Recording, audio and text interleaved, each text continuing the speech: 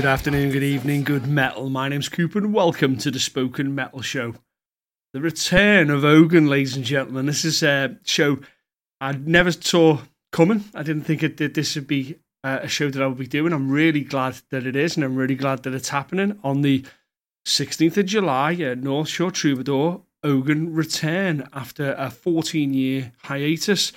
And it's an amazing little story with it, what's going on. It's a really great story about people returning back to a scene and being away from a scene and having things happen within their lives and going back and finishing projects and starting things anew. I really kind of enjoyed sitting down with Andy and Joe.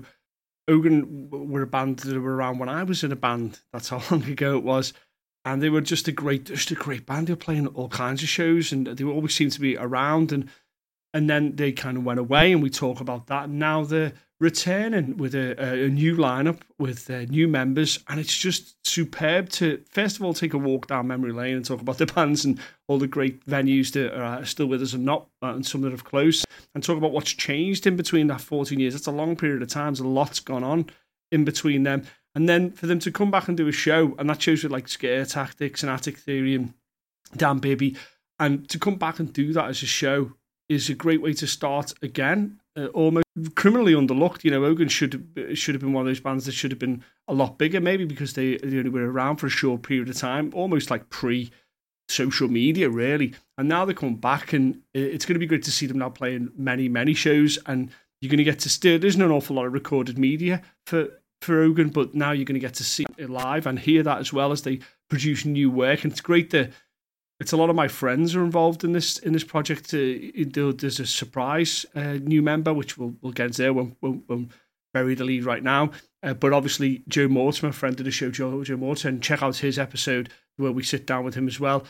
It's nice that loads of friends are going back and revisiting their projects. And it was just an interesting way of dealing with the pandemic to kind of reassess people's lives and reassess what they wanted to do musically. And now we have resources where we can do that and get it back again, and to bring back a great band like Ogun. So I hope when you listen to the show, you get that from it, because I just think Andrew's a great guy, and they're a really strong band. You know, they're a thrash metal band that I'd seen a few times, and were just something of stalwarts of the scene. They played so many shows, and it's just great to see that come back. And also, it leans into that, you know, nothing's ever over. You don't know how life's going to work out. You don't know how these things are going to work. If you're sitting listening now and you go, I've got a project that I just kind of left, or too much time has passed, or I haven't posted something on social media for 10 minutes, so my project mustn't exist anymore. It's all nonsense. You can come back whenever you want, and you can bring things back and reassess stuff all the time. If you've got projects that fell apart because you didn't get on with certain members of the band, fragmented, think about that. Pick up the phone. Don't fucking social media. Go and see these people and say, listen, you want to do an album, just a one-off album, go back and do this stuff. Try and sort of complete projects that you maybe thought weren't completable. That's one of the biggest lessons I got from this. But also that life can take it any way, and whichever way it goes, ride those waves and see what happens. It doesn't have to be that, you know, you're going to make an album so you can become a fucking rock star and play, you know, big festivals and all the rest of it, and whatever and tour the world, or whatever you see the band's meant to do. Simply doing projects and working with your friends is an excellent way to see it. Joe Mortimer is a great example of that. I talked about it all the time, where involved in a multitude of great projects. You don't just have to do one band, you just have to do one thing, experiment, look out there, see what's available, see what kind of people want to do, and if there's nothing out there and nothing that people are doing, create your own and bring in other musicians. Music's fantastic. You know, working with musicians is superb. It's a great thing. It's a wonderful thing that we have, and that's just something that I think the story of Ogun is worth hearing. So please, this is my interview with Andrew Evans and Joe Mortimer, the return of Ogun.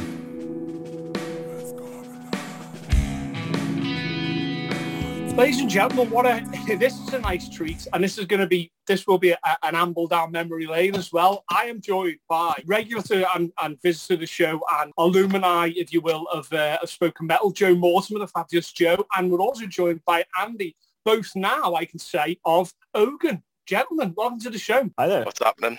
So, Joe told me about this a while back, that Ogun were kind of coming back to life is probably a nice way of putting it. Coming like back on the scene and stuff, and doing some shows and what have you. And I was like immediately blindsided by the name, because at first I was like, I fucking know the name. And then I had to go back and kind of see where I knew it from. But on the Facebook thing, you've got pictures of all the, of some of the shows that you've played. Fucking hell, that was that took me back. Yeah, we Andy's, felt... I was going to say, Andy's been gathering a lot of the old flyers from a few of our friends and fans from back in the day, getting them posted for a little bit of a throwback, just to enjoy some of the...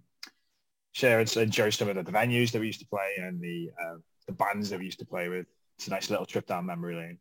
Yeah. Like seeing the Barfly listed there and the Picket and Metro Miller Aid and Multi-Purpose Chemical and Hollow Point before it became Scare Tactics. Like, that was fucking boss to see that. Like, it's a name but a few, to be fair. I mean, you know, the band back in the day when it was first active, 2002 to 2008, we played well over 100 shows across, you know, Liverpool and the Northwest. Only one mainly outside of there, which was in Kidderminster, which was hilarious to say the least. When the ex-singer and, you know, lead guitarist ended up blowing up his amp on that occasion, and had to like sheepishly ask, like, can I lend your amp, kind of thing, or we can't play. we just drove to the middle of the country for nothing. But good times, like, you know, plenty of good support slots as well. Yeah, it was like at one point you were very much the go-to band. You know, they were like, you know, just get Ogun playing, like it'll be just guaranteed good time, guaranteed good band. You know, it was very, you were very much the name on everybody's lips, certainly on the heavier side. For those that don't know, ladies and gentlemen, Ogun represents the very best in Scouse metal, if you will. If you're looking for Scouse metal, these are good purveyors of it. Scouse thrash metal, be it even, and I suppose that, I mean, the obvious question is then, why come back and why re-energize this project and why now? It's a good question. I suppose I'll go first, Joe, and then obviously you can jump in, mate, and add when you want. But literally, I think across the lockdown period, obviously with COVID and everything that's just gone down, we all had a lot of time to sort of, you know, take sight and stock of what we're all about and what we enjoy as people. And a lot of isolation periods lead you into doing your hobbies a little bit more, I suppose, whether that's gaming or, you know, playing your guitar, etc. What it meant for me was I actually play in a band called Rockzilla. We do like rock karaoke stuff. And that's actually with Danny, who's in Ogun as well at the minute. And basically we were just doing some sessions for that, practicing for them. So basically it's like, you know, Queen covers, Metallica covers Megadeth, all that. And basically the premise is we allow the crowd members to get up and become the front man or front woman. And we print out the lyrics and let them just rock out with the live band experience. And literally I was just sitting in the practice with Danny and we were just like jamming away a few tunes, you know, some of the well-known riffs from back in the day. And I was like, still sounds kind of fresh, this, doesn't it? You know, 16, 17 years on.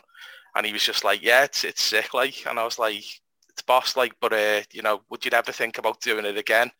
Now, there was a time where we were thinking about, you know, bringing this back before this date.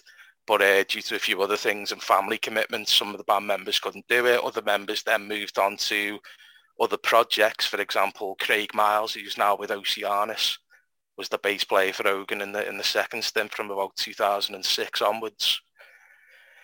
But yeah, basically, just after that little jam session and, like, you know, listening back to it, because back in the day in Pirate, you used to be able to get these recordings back and listen back to them with something called Open Live. They've actually stopped doing that now. I've told them it's a terrible feature to have lost, because it was really cool listening back to all the mess ups that you've done. And, you know, but also for this, we were just listening. It was kind of fresh. And I suppose it comes on to speaking then to people when I was actually out with, like, you know, Joe now as well, Joe Mortimer, just out having a few beers.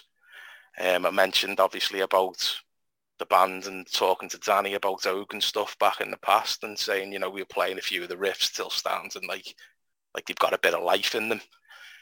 And I was just like, I'm thinking about potentially like getting it all back going and just recording an album, because there's a lot of stuff that we didn't quite get round to recording with the old lineup. And then basically, it came into fruition with Joe that we started speaking about this, and Joe can probably take it from there, like.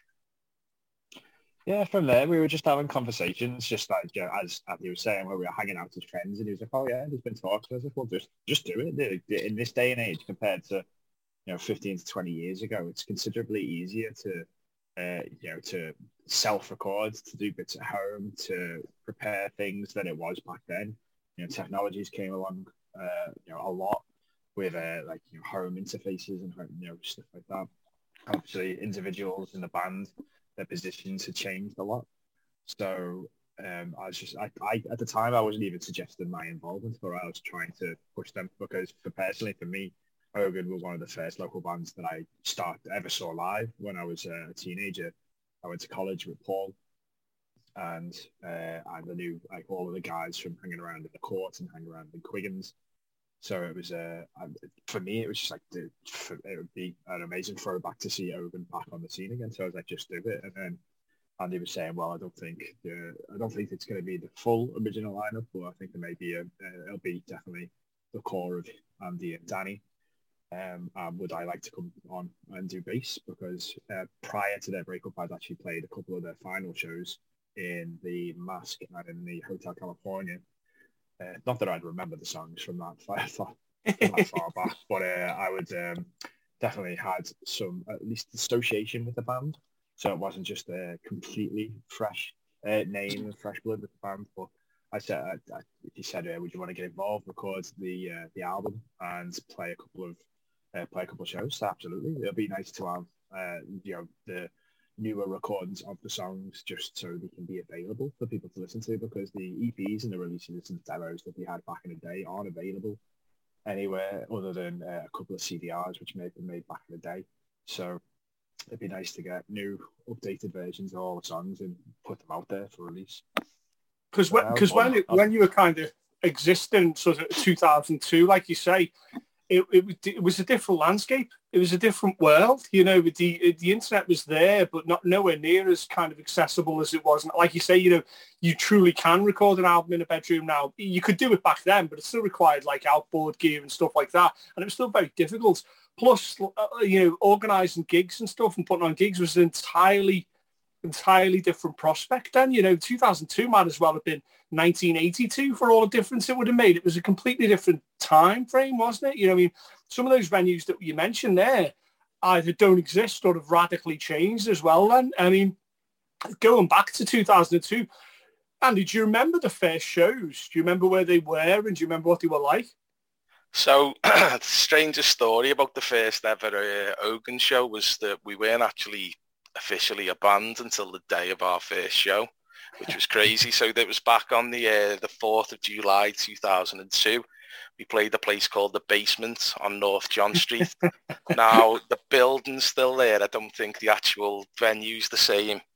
It goes back to basically the ex-drummer in Ogun, Richie Higgins. He had another band which practically upped and left him before a show, and like a mutual friend of ours, like John Power, who was in a band called Septic Messiah at the time, he basically lived around the corner from me and just knocked on my door and was like, "Hey Andy, don't you and Paul need a bass player and looking to like start a band? A drummer and looking to start a band? Blah blah blah." I was like, "Well, yeah, we do actually want to do something like that." This is way back when, it was me, Paul, and a guy called Mike Duff, who was actually playing bass with John's band as well later in the time. It's not that long ago. It's all a bit of a mess, but literally it came down to like, well, I found this guy, his band's kind of like swerved him, and do you want to see what you can do? And we've got a gig tonight and you can take their slot. And myself and Paul had discussed the name of Ogun and the origins of it from actually an English anthology booklet when we were in school. And it was like an African god of metalwork and like iron. And I just thought, what better like name to have than like, the god of metal? Like, even though at the time it was arguable we were a bit more grunge. Right. But, you know, Ogun definitely had influences from a very early day of, you know, your Metallicas, the Megadeths of the world, stuff like that. So although it didn't initially start as a thrash band, it was very grungy to begin with. That's mainly a lot of Paul's influence at the time, and myself as well. I suppose we were listening to, you know, Nirvana, Alice in Chains, stuff like that.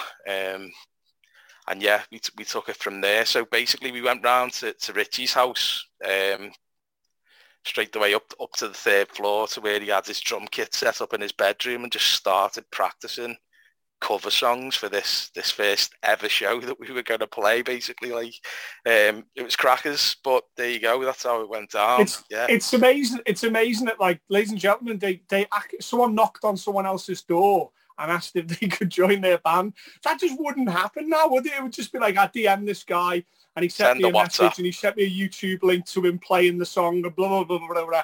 And there's a wonderful organicness about someone knocking on someone's door and going, you want to play in a band, and then going and kind of just literally thrashing it out. I remember the basement. I remember that venue. It used to be at one point, they would hold illegal raves there and everything. It was like the Wild West back then. Venues like the Wild West, and it was a glorious time.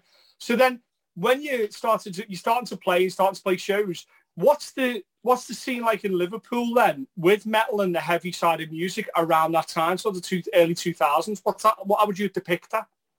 Well, at this point, we don't know a lot of other metal bands that exist on the scene. We'll go more about that a little bit later on. You know, Hollow Point, as you previously mentioned. There's like Obsolete, BDV, Zabrowski, shitload of other bands knocking around that we don't know about at this moment in time. But literally for us, you know, the Picket and the Dry Bar gigs were the core point of where we made friends and a lot of like fans, along with just hanging around the courts. You know, back in the day, you know, at this age, I'm like 16, 17, you know, just like starting up playing guitar, still like in school, you know, just ending to go to college or whatever. It's, you know, a cool time of your life, but just basically, yeah, knocking around, looking around, seeing what's out there. But I would say the Dry Bar and the Picket is where we found out there was actually like, you know, a scene out there, so to speak, albeit that some nights we'd be put on with rap artists and there'd be mixed crowds and it'd just be like a complete mixed bag. But, you know, that moment when you do find out that like Hollow Point exists and further down the line a little bit Obsolete exists and Black Death Volcano, BDV, all these guys are just out there waiting to because it's basically play loads of shows. Everybody now communicates with the communities online. That's fine. That's how we've moved on. But back, like what Andy talks about, to the top, quite close to where the waterfront is and the Three Graces and stuff and the library buildings, there's a large open space with a statue of Queen Victoria, and it's by the law courts, and that's why up by the courts. And around there, back in the day, and every city's got this, in every country to some degree, around that time would have a group of people who would meet there. It would either be there or a place called Quiggins, outside Quiggins, which was a shop that sold metal T-shirts and band T-shirts and all that type of thing. And this is where you would meet people of similar persuasion. It'd be like, oh, you're into that band because you're wearing that T-shirt, or you're into that music, and you would share, you know, bands and stuff like that. This was still pre-big internet, and that's what I remember. I used to play in my band at the Pickets, and there'd be now a gig is properly curated. You want to look at the stuff that Joe's doing, UK Slamfest, and it's very, you know, this is the show and this is what we're doing and these are the bands playing. It's curated to be a great show. Back then at the Pickets, it was a free-for-all. You could go on after an indie band before an acoustic duo, and there was absolutely no rhyme or reason, but no one gave a fuck. People just go, well, the next band's a metal band, so if you like metal, you want to watch this. And it was in this like almost tiny, sort of quite long room. I remember having some of the best gigs I've ever had there, because you had to win over a crowd that probably exactly the same. Didn't give a fuck. Yeah, I loved it. I loved playing the Pickets. You know, it was just, as I say, it was the main venue for us when we got going. That was like where we made a lot of our contacts and actually put a lot of our shows together. I remember like the first ever time we got like a little mini interview in a section in like a printed booklet, and I just thought it was the best thing ever. Just seeing my name printed in a booklet, and we're going back to the days here where like if you wanted to meet your mate, as you say, at the courts, none of us had phones or nothing, so I'd like speak to my mate Baz at the time, Baz Massey, and just be like, do you want to meet here at like 12 o'clock next week? And like, you just sort of hang around and hope that they turn up, Yeah. There was no like texting your mate or just giving them a quick one bell on the phone. Like, kids these days just don't know what they've got with the tech they've got. I think what's happened sound like now, a granddad now, don't I? we all sound older than we are, but it's like, I think it's the buy-in. I talk about this a lot on the show that, because some music's so widely available, it almost becomes widely disposable. So you would listen to something and you go, okay, well, I don't like that in 2 or 3 minutes and it's gone. Or, you move on to the next thing or whatever it may be. When it wasn't as accessible, it was like finding something really, really precious. If you heard about a band or you got a CD, it was very, very precious. And that's something that we've had to learn to move to something else now with the new generation listening to music and how they experience it. They've got a different value concept of how it's based. But I think certainly around 2002, it wasn't a bad scene in Liverpool. It was still pretty good. There was bands still coming through. We still had the Royal Court about then, I think. We're still playing shows there. I remember Pantera playing there, Rage Against the Machine playing there, Cypress Hill, and bands like that playing there around that time as well. It was still pretty good. I think even Nirvana played there at one point. So there was still the kind of growth of it. So did you ever have aspirations to get out the city then and go, okay, well, should we go to that there London or, go somewhere else further afield? The aspirations were partially there, I suppose, yeah. But at the time, none of us drove. So we relied on like one time when we did actually get out there to the Midlands. As I say, Kidderminster, of all the places, we just randomly met this fella on a metal forum, and he was like, do you want to do a gig swap? And we'll do a gig in Liverpool and you do a gig up our end. But we actually relied on two of our mates, Vicky and Cheryl, to drive us down in the cars, because none of us could drive. It was crackers. And then, the people who were coming to watch us, the hardcore fans, so to speak, getting on the trains and stuff and like bouncing down like halfway through the middle of the country to come and watch us and support us.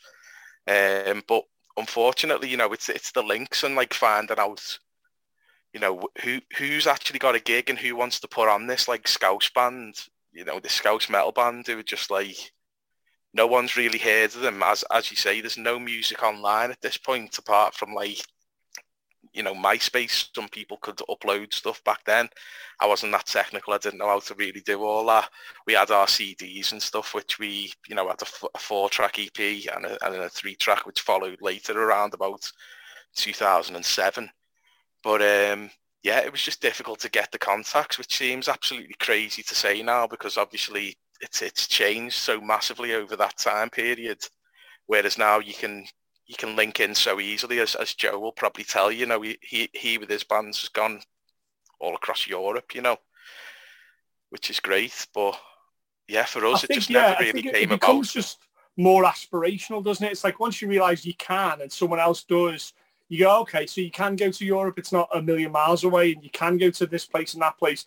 It becomes possible, but at the time, like you say, you're not seeing that happen out there. You're not seeing people do that, so it seems almost like it's on the fucking moon, at that stage where it's like, it's unattainable.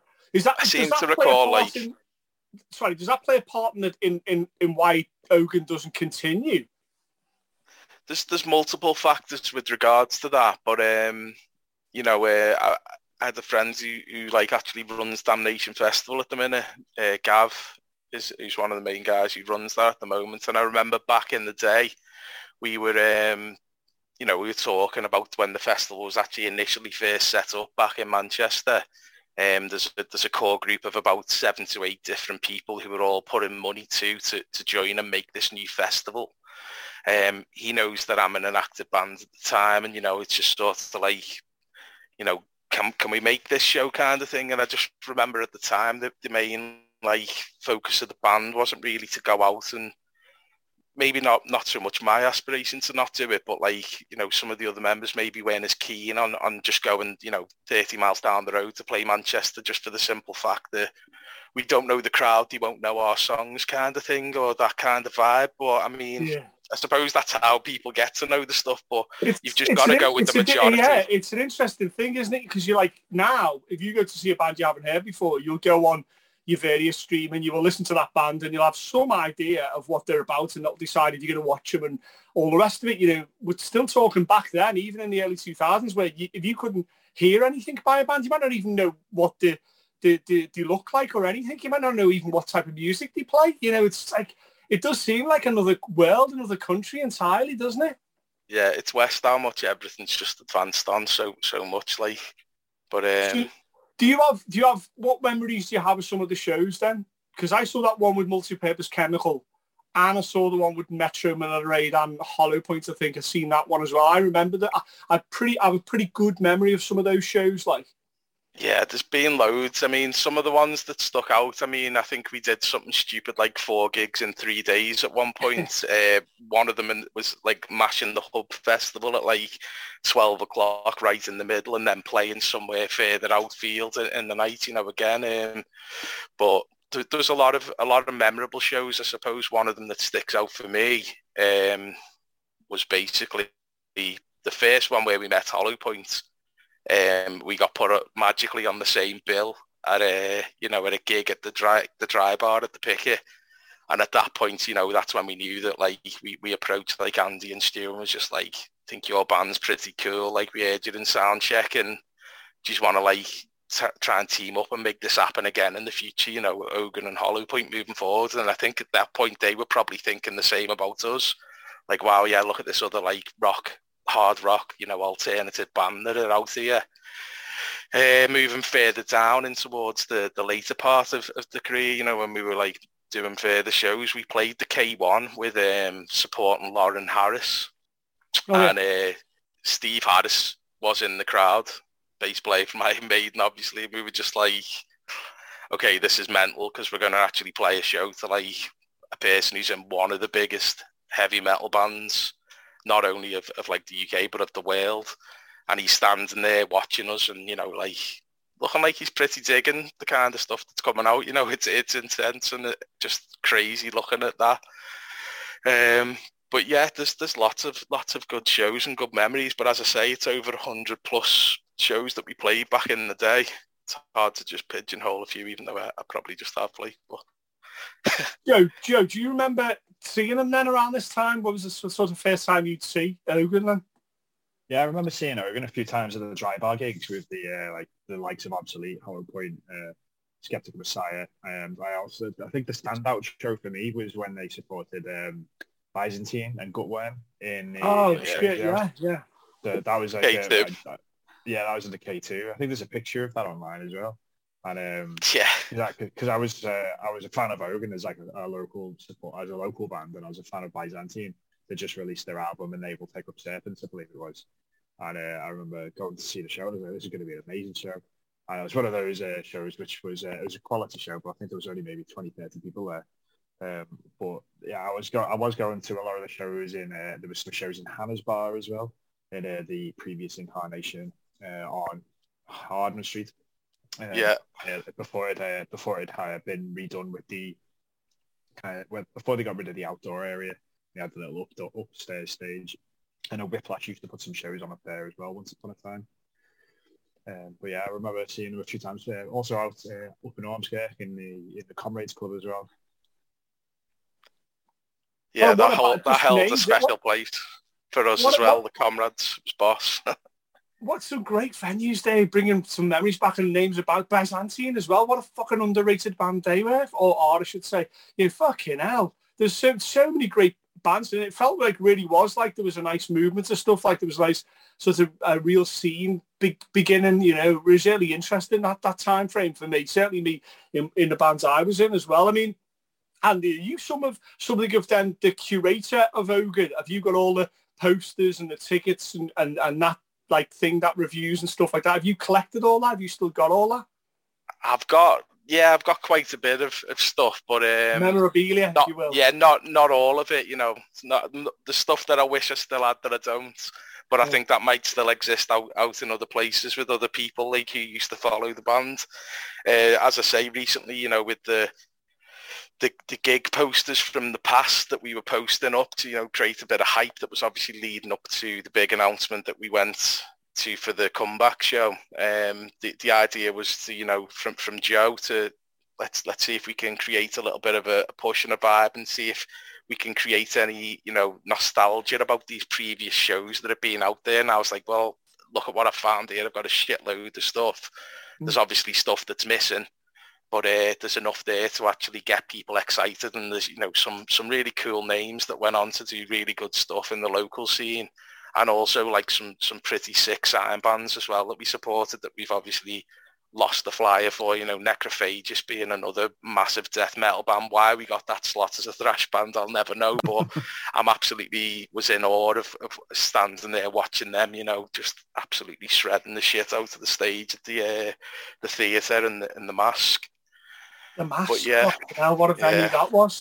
I've seen so many, back around that time, there was so many good bands coming. I'd like to, for those that don't know, ladies and gentlemen, it's a venue in Liverpool, and downstairs is like kind of almost like a half bowl, like you would stand on these kind of raised platforms if you were around a half bowl. It was when it was like a theatre. It was Mass Theatre. It was when it was like a raised area, and I seen so many great bands came through there. It was such a fucking great sort of thing because it was almost like perfectly designed for a gig. It was just amazing. The Mask, like fucking, even looking through some of those photos brought like so many memories back of the whole scene and the whole history that's gone on. And a lot of these shows that we're talking about were very key shows that Whiplash, when she was on the show, we're talking about these particular events and how important they are. And it's interesting even now, like, so, some 20 years on, that we still talk about those shows because it just shows you how important and how much of an indelible thing they put on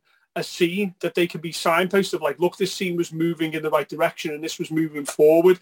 And that's really powerful, that the people see that was A, attainable, B, possible, and C, is something that should happen within the city. So, I mean, we'll talk about it now. We've got this show coming up, and that's the 16th of July, right? Correct. Yeah, and so that poster, when I saw it, I thought that could have been a poster from 15 years ago, and I thought that was glorious because all we would do is change some of the names around and maybe some of the members around, essentially, but it could have been then. Like, so you have Scare Tactics, formerly Hollow Point, and you have Attic Theory, which has got Tim in from Zabrowski Connection. Who else have we got on the bill? Am I missing someone? I'm missing two, aren't I? No, just one more, yeah. It's Dan Bibby and the Aesthetic Knobs. And the Aesthetic Knobs. So it's like that bill could have took place, like, some 15, 20 years ago. The minute I saw that, I just like a massive smile across my face. But there is an interesting thing to all of this, gentlemen. There is a new member to Ogun, right? Well, yeah, there's two new members, but obviously about Joe already. And yeah, the final piece of the puzzle is our friend Neil Mellor, who many people may know from Curly Music in town. Yes. So Neil's been on the show. He was one of the first guests we talked to because he's, for those that know and listen to the show, he's a fantastic guitarist, guitar teacher. He's been in a number of bands, he's in a Motorhead tribute band and stuff, and he's a great player. And around that sort of time, he was also, carving out his thing as well. If you listen back to the episode where we talked to Neil, he talks all about that time and the bands he was going to see. That's akin, if I could put it that way, that's akin to Kirk Hammett joining Metallica once they get rid of Mustaine. That's the way that's how I saw that. Neil's going to love that comment. I think so too. I can just imagine it. Big shout out to Neil because he's that good a player and it'll fit perfectly. I mean, I've already seen some of the footage of you guys playing and kind of doing your practicing for the show, and he just fits in like, exactly like Hammett did back in the early Metallica days. How did that come about then, meeting Neil and approaching Neil? There's a few important links with that, but it all roots back to Danny Lightfoot. Danny is now the drummer in the Motorhead tribute band that Neil plays in as well. basically back in the day we were running, as I mentioned, Rockzilla, the rock karaoke project as well, which I was in with Danny all along. We're playing with Ian McCormick on bass rather than, Joe in this project. And we had a few guitarists step in, and play a few live shows with us. Back in the day, we had like Phil Dyer playing on guitar for us in Rockzilla. We've had Andy Barker, all great guitarists in their own respect. And when the time came for them to actually, Dan Moran's actually played the show with us as well, of Reaper fame. When the time came to get another guitarist in, because other people actually obviously move on with what they're doing, their own projects, Danny mentioned, why don't we ask Neil? And I was thinking, fucking hell, like, there's no way the Neil Mellor will join, the Neil Mellor. Yeah.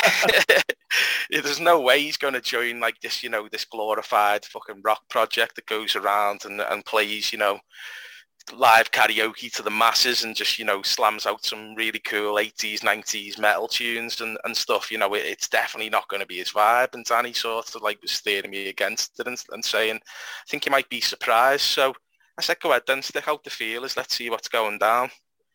And that was that really. Neil basically, checked it out and was down with the idea. He thought it was cool, the idea of letting someone else come up and be a different frontman or front woman for every single song that you play. Or alternatively failing that, I'll take it over the vocals for the tracks where people don't want to get up. There's some that obviously I naturally will struggle with when we're doing like Journey tunes and like Guns N' Roses and stuff like that. Queen tracks, yeah, absolutely. But yeah, fantastic vibes from that. And then literally when the opportunity come about for us to do this project, we were thinking, look, we need someone in to play the live stuff, but also possibly to help with the recording as well. And obviously his name's very high up on top of that list, so we had a few, shortlist candidates, I suppose, when we're thinking round and just blasting ideas out. But Neil's absolutely 100% up there. Once again, not knowing what he would be like with the whole thrash scene, is that, going to fit straight in? And absolutely, he's just took to it like a duck from water. It's like there's a few moments where he said he might need a pneumatic drill with a plectrum attached to get some of the down picking that we're going to be doing and stuff like that at the BPM. But yeah, it's great. And, it was boss to get everyone together. I think it was like the 8th of this month. At our first full proper practice. Neil's going through, learning all the back catalogue of the tracks, and that's so how many tracks was there? Was there quite a fair clutch of them, or how many are we looking at? There's a few that we've missed out, but what we're looking to revamp and put onto this album, there's going to be 12 tracks. Right. From the past. There's obviously more than that, but I just deemed, and picked ones which I thought would still be like, relevant. What's that like, Andy, when you go from like almost a 20 year absence and then going into a room with most of the guys and certainly the music that you started and launching into that first song? What's that like again? It's mad. Yeah, it's mental. It's boss though, because like I'm playing music now to like people that maybe wouldn't have heard it on the first run. I know for a fact that like Neil wouldn't have heard these tracks, and I'm sat there like playing tracks to him. He's going, it's boss this, I'm into this, and I'm like grinning from ear to ear, just thinking this is boss. Like someone's still actually getting a vibe off this, and that's what's just really solidifying the fact that we're doing the right thing here and bringing it back. It always sort of like was something what I would have liked to have carried on back in the day, but as I say, just other commitments, other things going on. It wasn't necessarily just one thing. It was a number of factors that led to the band stopping. There was a brief moment, as I say, around 2012 where things could have come back, but Danny was with his wife, was having kids at the time, and he just didn't know if he had the time and the commitment to do it at that point. But obviously we've revisited it a little bit later on down the line now, where his kids are a bit older and everything else is just falling into place with the rest of the lads for the lineup. I think it's wonderful that we're in a world now where we can resurrect projects and change things around and do that. And there's no rules almost anymore. We can do that. That, you know, if you had a band in high school or whatever, then you can go back and bring this band back out again and do these things and create new music and create new things and show people, you know, why the fuck not? Why is there somehow some kind of date, you know, best before on music? It just doesn't exist, you know, just it shouldn't exist. And I think we're in a really nice time now where we can do that. And I think if the pandemic gave us anything, it gave us a moment where people went back and looked at their previous bands that they were in and projects. And I know Joe definitely did this and went, you know what? Let's finish that album and let's do that show and let's do this clutch of shows and let's record that thing together that we didn't have time to do. So, you know, it become like an interesting moment where you went, you know what? I'll just do all the projects that I wanted to now. You do sky's the limit. I don't know. Is that what you felt, Joe? Yeah, absolutely. It's a good opportunity to kind of mop up, you know, a lot of kind of half ideas and, you know, put together demos and, you know, experiment. Like as soon as the lockdown began, the first thing I did was bought an interface. I kind of got all of the appropriate software. You know, I got my own DAW, I've got like Guitar Pro, and I got trained myself on a bunch of different things. And I was like, right, you know, if this is going to be, at the time it was like, oh, so we've got 4 weeks at home. I'm going to spend the next 4 weeks trying to be proactive and, you know, put some time into the projects that I missed out on previously. Just so happened that 4 weeks turned into considerably many more weeks. And, you know, a lot of other ideas started to pop up. And I was like, okay, so I can draw a line under this, I can put a fork in that. And then other ideas were coming up.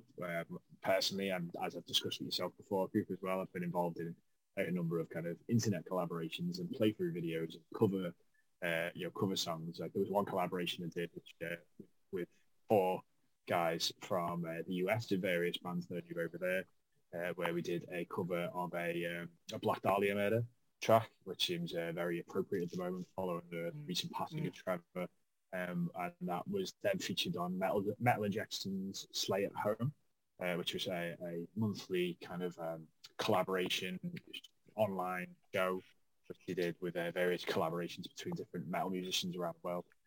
And so that it was all of these brand new opportunities which had kind of built up from this, you know, position that we'd been put into. So I guess, you know, a lot of that was fuel to the Ogun fire, really. You know, but, you know, we had discussions were being had. Yes, this can happen. Why shouldn't it happen? Why can't it happen? And then, yeah, it's led us to where we are now. I think that one of the things that I certainly want to put across, because that's how I feel about it, and certainly the songs that I know by Ogun, is that this, ladies and gentlemen, isn't a nostalgia piece here. You're going to get nostalgia vibes from this show because it's the bands that are playing. But this is now a project and it's got wheels and it's a thing now. You said, Andy, that this is leading to an album, yeah? Yeah, absolutely. I just thought, you know, there was 7 tracks that were covered in the past across two EPs with the band. There was a lot of stuff out there that we didn't get a chance to put down that I felt, you know, was, especially towards the end, a lot of the stuff we were coming out with towards the back end of when, you know, before the band stopped, was really good shit. And I just thought, like, you know, we've missed an opportunity there by not getting this down. And it always sort of just like stuck with me a little bit. And I just thought it'd be nice one day, you know, maybe, you know, we'll get it all back together someday at one point, you know. And little did we know that would take 14 years in the global pandemic to bring it back, but it did, and I'm glad it did. And yeah, as I say, you know, we've spoken with ex-members, you know, they know that the program is coming ahead, and we're doing what we're doing. What I've done is I've used this opportunity as I'm moving on to the vocals now, to basically keep, as you say, the vibe of the tracks, but a lot of it has been lyrically rewritten now because it's, you know, I'm going to be singing it. A lot of, I've taken, like, you know, the names of the tracks and what I felt they were about back in the day from the former frontman, and just basically adapted them now into, like, try and tell different stories and stuff for what I feel now that song represents, and tried to put my twist on it a little bit.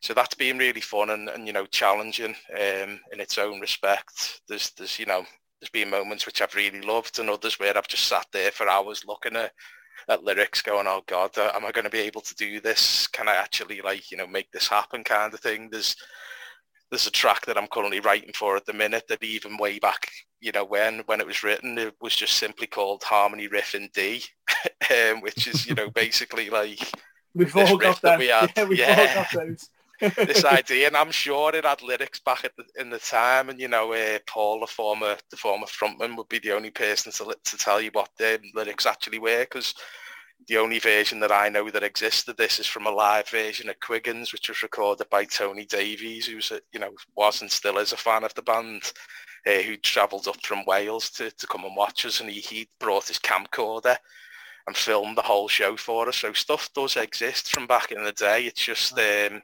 only other footage that I know of is from the Comrades, and it's literally just like, filmed on a phone, and the sounds like, because the technology back then was just shit in comparison to what we've got now. You wouldn't, it's like the whole thing where the school teacher used to tell you, like, you better learn this now and how to write down mathematics, because you'll never, ever have a time where you're walking around with the calculator in your pocket, and you're like, yeah, I'm walking around with a mini computer, with a camera and a recorder and everything. It's just crackers. So here's the thing then, Andy, knowing what you know now, so we're like 15, 20 years, like I say, removed from starting the band and the last shows and stuff and all that type of thing, and you saw the advent of the internet and what that changed music and that type of thing. Are you able to see now what's coming up from a technology and a music point of view? Are you able to look at it and go, actually, we need to get on this now, because I've seen this happen before where we haven't got onto a particular social media thing, or we haven't got onto a particular way of doing things, and it's passed us by? Are you able to see that as subjectively? Sort of like leaning a little bit at the minute on Joe for his expertise, because he's he's done it all at the minute, hasn't he, with everything? He's in pretty much every single UK death metal band in existence. And now he's become Jogan, so we've self-proclaimed nickname, and it's going to stick. It's mega. You couldn't have weighted the game more to yourself. You've got Neil Mellor, who's like arguably one of the best players in the Northwest, if not further afield, whose huge knowledge of the of guitar is legend, and he's also going to help you with recording, because he's super on top with that. And then you throw in Joe Mortimer, who gets his own fucking avatar when they redo Street Fighter 2, and he gets his own avatar representing death metal. That's how well known he is. And he's been, like you say, in every single death metal band that's ever existed twice. It's like you really are setting yourself off to a great start. So this feels like one of two things collectively. It feels like the end of you going, all those ideas and all those things I wanted to finish, this will be that. And then a start to go, okay, now that's what Ogun is. This is what Ogun is going to go and become. Is that fair enough to say, Andy, or not? Yeah, I mean, initially when things were first, spoke about, it was like, let's get this all down. Let's get the record done. Maybe we'll play a live show or two. We've got a little bit of unfinished business. It always really grounds on me that as a Scouse metal band, from Liverpool, we played our last ever show on the Whittle. Which was a bit like, I was just like, come on, like, can we not just have like one more show where we just do this, one more time, but make sure it's like a home show this time. It never ever came about. I mean, I'm not saying that that's the main reason why everything's kicking off now, because obviously it's not, but it's great to have that opportunity, albeit that the venues now are a lot more thin on the ground than what they were back in the day. We were in, we spoke briefly last night in the Zanzibar, we played there many, many, many times with the band back in the past, with Tony as well. He used to love the metal, putting the metal bands on, the former owner. As we know now, it's changed hands. The Zanzibar's a little bit of a different place. It's amazing what they've done with the venue, but sound-wise, it's currently, a completely different world to what it used to be. But yeah, no, we want to get out there. We want to go and do what we can do now. And if opportunities arise, I'm sure that we will move forward. What's really interesting is that one of the tracks that we've we've worked on did have an outro at the time, but I was just sort of like couldn't really remember how it went. We didn't really have any sort of like footage to go back on to see what we were thinking of. So it ended up, me, Joe and Danny in a rehearsal room actually like writing the first piece of music, albeit just a 30-second stomp outro to one of the tracks. But it was something fresh that, we hadn't done.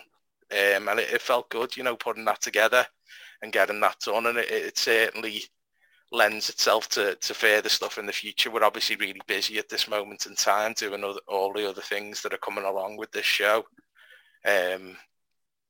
But by all means, there's definitely scope to continue to write new material here and potentially, since you put it out there as well that you're doing this show and kind of you put up the bits and pieces about old shows and posters and what have you. Have you been contacted by people then? Have people got in touch you haven't spoke to in a while and been like, hey, fucking, I was at that show and I remember when you played whatever. Has that happened? Yeah, loads. It's being That's bossed. a great thing. Yeah, it's insane to think, 14 years down the line, people are still actually remembering that, and I remember the first time I saw Ogun kind of thing. We were standing outside the Zanzibar the other day with Moses, from Joe's other bands. And he was saying the same, and I was just stood there thinking, this is crackers. Like, all these people who've aforementioned the bands was, even Danny's mentioned to me that, like, Dan from Reaper, even though he was a very young age, he knew who Ogun were. And, like, there was a former thrash band called Blood Vera who were around. They were, like, whenever I spoke to, like, Scott or Pato, they were always saying, like, oh, yeah, we used to come and watch the Ogun shows back in the day. And I was just like, wow, these guys are, like, smashing it now, doing their own thing, flying the flag, for the city, doing a great job, releasing albums on Spotify, going on tours. And they're talking about my old project, what I used to have, and it, as if they were just like made up they knew who we were kind of thing. But it was quite the other way around as well. I was just like, wow, this is boss. Other people actually know who we are. They remember who we are, and yeah, there is a vibe and there is a buzz definitely for the fact that we're coming back.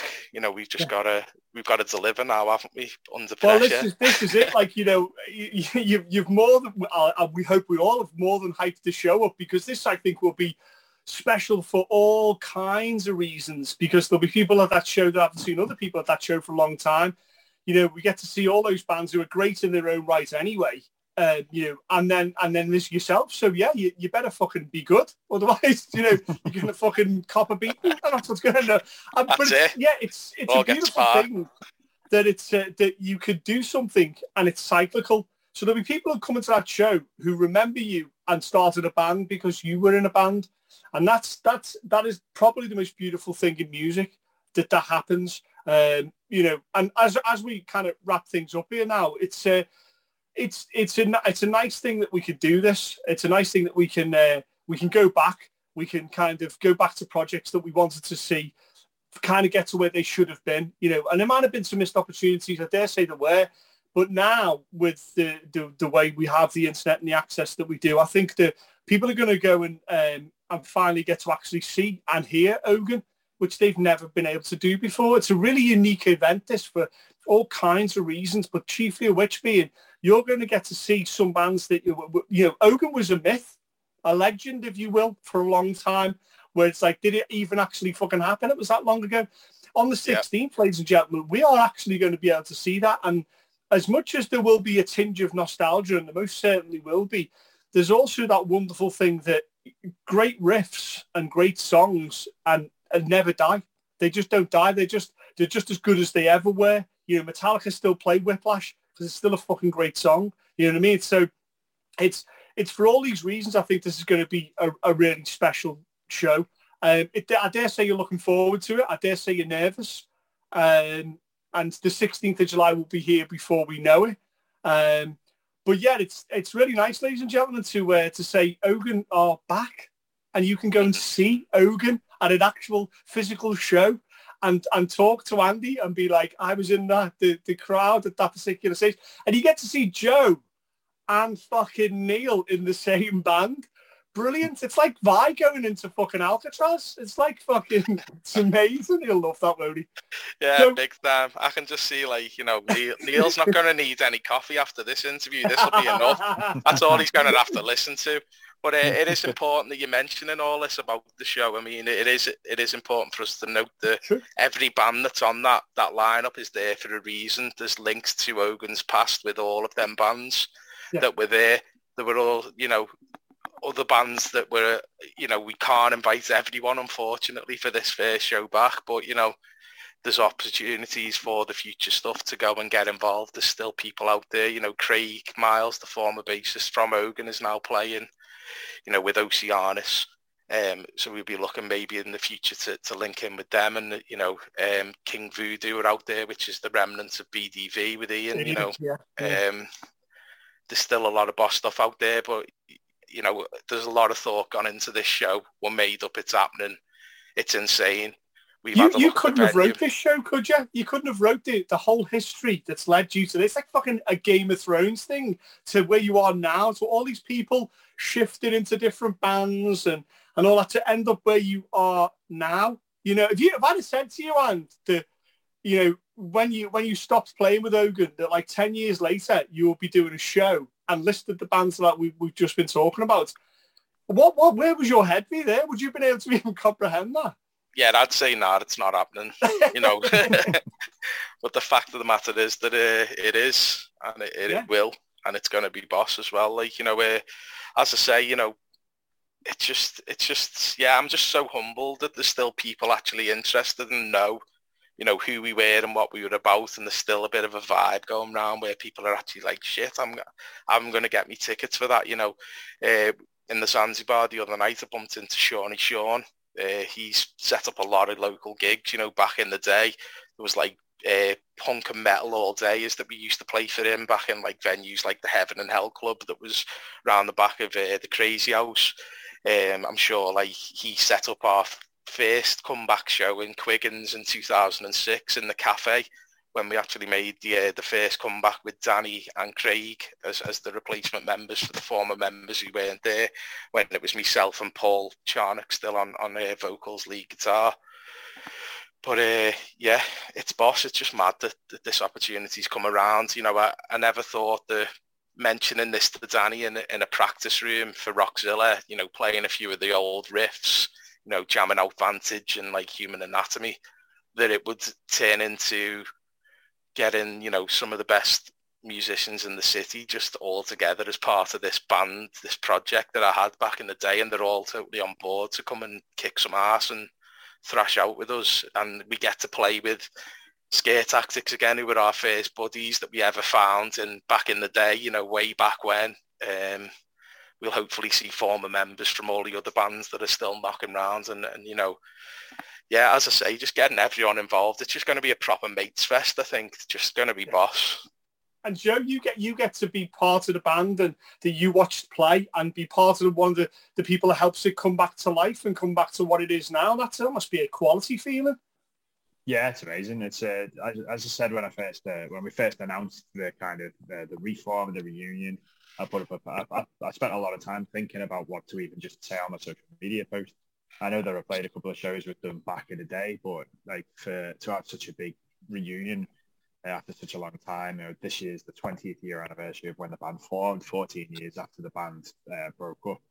You know, it's nice to be a key member or a core member of the band and not just filling in on session bass for shows.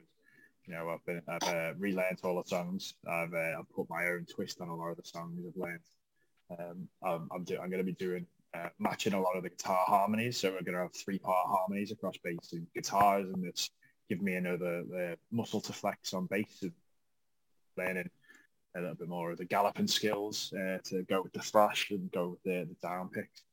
So it's you know, musically it's amazing to be involved in it, and also for every other reason as well, for you know, just being part of such a project that was part of my kind of introduction into music, into metal scene, and into playing live, just everything going on in Merseyside, really. Yeah, it's this may be the best version of Ogun we see as well. Now this is like the it's all the planets have aligned to make it the best version we could possibly see of this now, which is a great way to put a bookmark on the previous stuff that's gone on.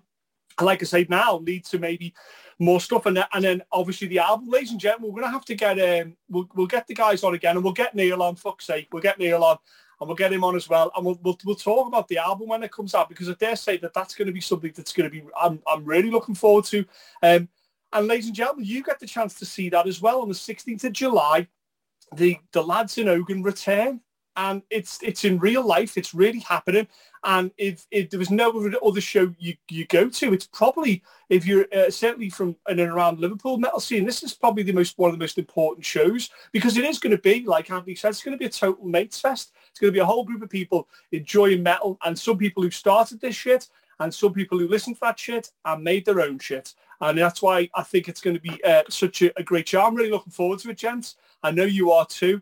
And thanks for coming on the show and giving us a little bit of your time. Anytime. Yeah, nice one. Yeah, we're always available. Give us a shout.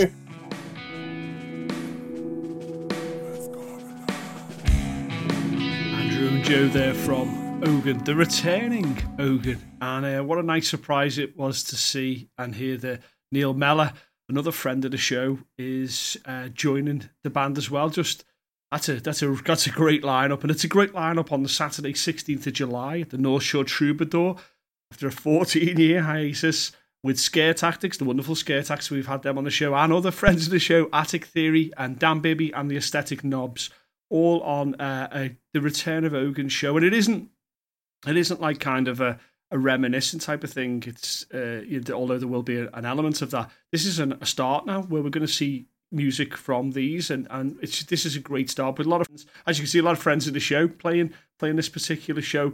So I'm really looking forward to it. I hope you got something from that. I hope if you have got projects that you haven't done anything with, or projects you wondered about starting again, how it was going to work out and why it finished in the first place, and you want to go and try something new, or you want to go, you know what, if you want to go start a band, go and start a band. And if it's just you, then it's just you. If it's some of your friends, then it's some of your friends. Go and start these projects. Life is far too short for all this, as we've seen in the past couple of years. Go and start these projects. Start them right now. Stop this podcast. Don't listen to any more. Maybe later. But then go and start those projects. And don't let things like your personal differences get in the way of stuff. Put it all to bed. Music's beyond that. It's about creating something amazing. Go and do that project. Go and finish that thing. Or go and start that new thing. Do it, and do it now. Don't wait for someone to tell you, or wait for the signs that it should be the thing you're doing. Go and do that now, and you'll be better for it. Ogun's a beautiful example of that. Their new music's going to be fantastic. Can't wait to see some new music from Ogun. It's going to be really good, and it's going to be great to see them at the show Saturday, the 16th of July, at the North Shore Troubadour, the return of Ogun. Can't wait. I will see you at the show.